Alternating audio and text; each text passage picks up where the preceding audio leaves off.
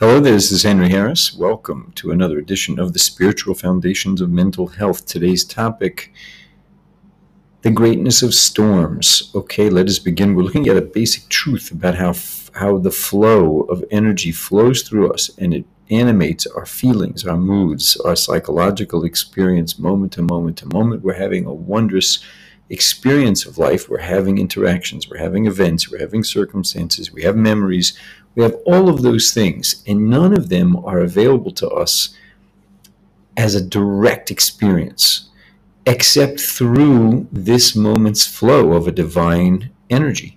I'm experiencing this wondrous and not visible to me flow of energy that's animating my heart mind.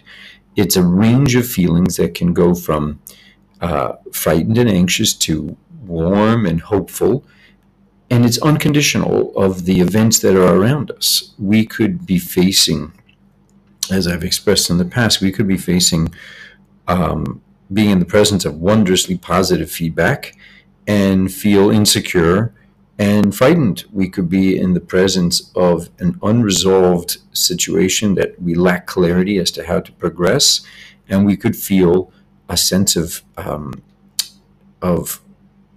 strength, of determination, of persistence, of confidence that despite our lack of clarity, we will persist and we will uncover a path forward. It is ongoingly a flow.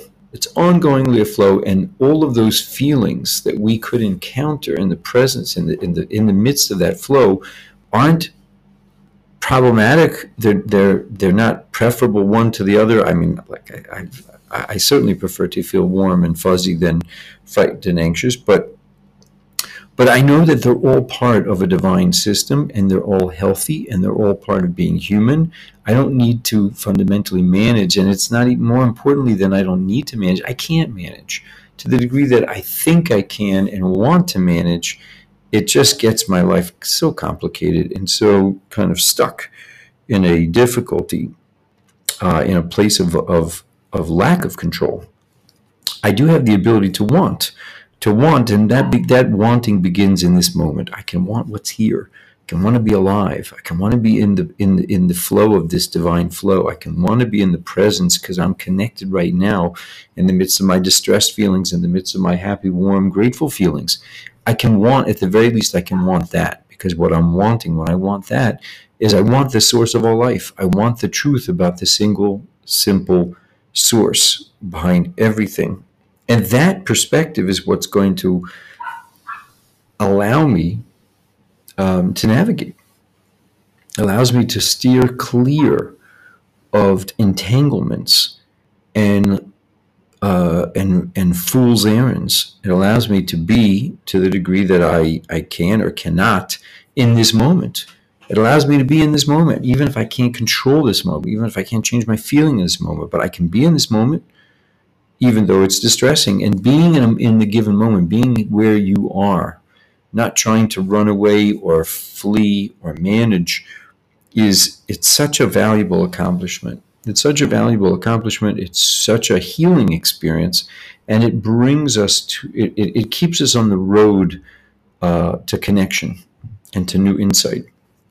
So today I raised the topic of the greatness of storms. It's so valuable to be reminded of what it means to have an emotional thought storm.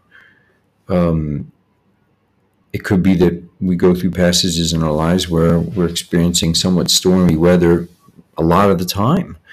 It could be that we have passages where those storms are less frequent, but then when they show with intensity. It's really valuable. I encourage everyone to keep a log, to keep a little log, nothing too intense or too detailed. Even if you were just to keep a log, if you have on your phone or on some kind of a piece of paper that you can carry around, just take a notice at, like, let's say twice or three times a day. What's my mood at noon? What's my mood at, let's say, 5 p.m.? And what's my mood at 10 p.m.? Don't analyze, don't investigate, don't attempt to explain or describe why. Simply simply take a moment, make an alarm for yourself, and at 5 o'clock, at noon, at 5, and at 10 o'clock, have a little beep that goes off, and then just be like, pause for a second and consider, what am I feeling right now? What's my kind of emotional temperature? And you'll notice that there will be, over the course of the week, some fascinating data. There will.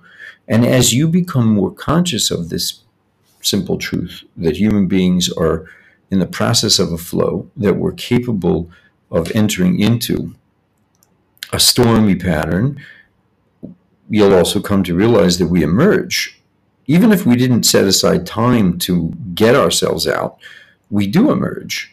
And alternatively, you'll notice that you have some moods where you feel, let's say you put it on a scale of 1 to 10, 10 being just over the top content and good-hearted, warm feelings, versus 1 being intensely distressing feelings. Even if you experience the higher numbers, the 7, 8, 9, 10, you'll also note that you emerge from those good, warm, positive, content feelings at some point. They won't be static. They won't stay that entire time. This is the nature of the human experience, is that we are moving in and out of a flow. And to be able to watch that and to notice that is a big blessing. It just gives us the ability to step back from the experience and watch it. Anytime that we have the ability to glimpse that flow that's flowing through us, it allows us a new relationship. In the same way that there's a beautiful thing called a moon. The Jewish people are likened to the moon, and the moon is in the process of conveying, of reflecting a greater and greater amount of the light of the sun by virtue of moving toward the full moon. And then it moves past that, and it now moves to a lesser and lesser degree of reflecting that divine light, to the point where it's a new moon. It is just part of the human experience that we are reflecting this kind of divine light more fully, more clearly, and then perhaps less so. It's always the case that we're in the presence. The sun has never disappeared. It's just the moon might be reflecting its light more, might be reflecting its light less. If you do an experiment, you'll see that your moods are not static. You'll see that you can be in the midst of a high, because it's not like you did. It's good to do things that support a good mood. It's good to focus on the positive, but that's not a control mechanism. That's not a way to create the inner experience per se. We can do good. We should do good. We should get involved in the lives of others and do constructive things for ourselves. All of these things are wonderful ways to build our sense of wealth, help others to build a sense of inner wealth. But fundamentally, it's valuable to know, and it's a worthwhile mitzvah endeavor to watch this mood. It's an aspect of Amunah. It's an aspect of the affirmation that there is a single, simple source, to acknowledge that his oneness, the Creator's oneness, his all-encompassing infiniteness, his Ein Od Milvado. There's nothing other than that single, simple source. That encompasses the idea that my moods and my feelings are being created and influenced by that. Not to take away, again, from my role, but there's an extraordinary degree to which watching and seeing that flow, that non-static quality, and attesting to the fact that it's coming from a single, simple source, it's a very profound accomplishment.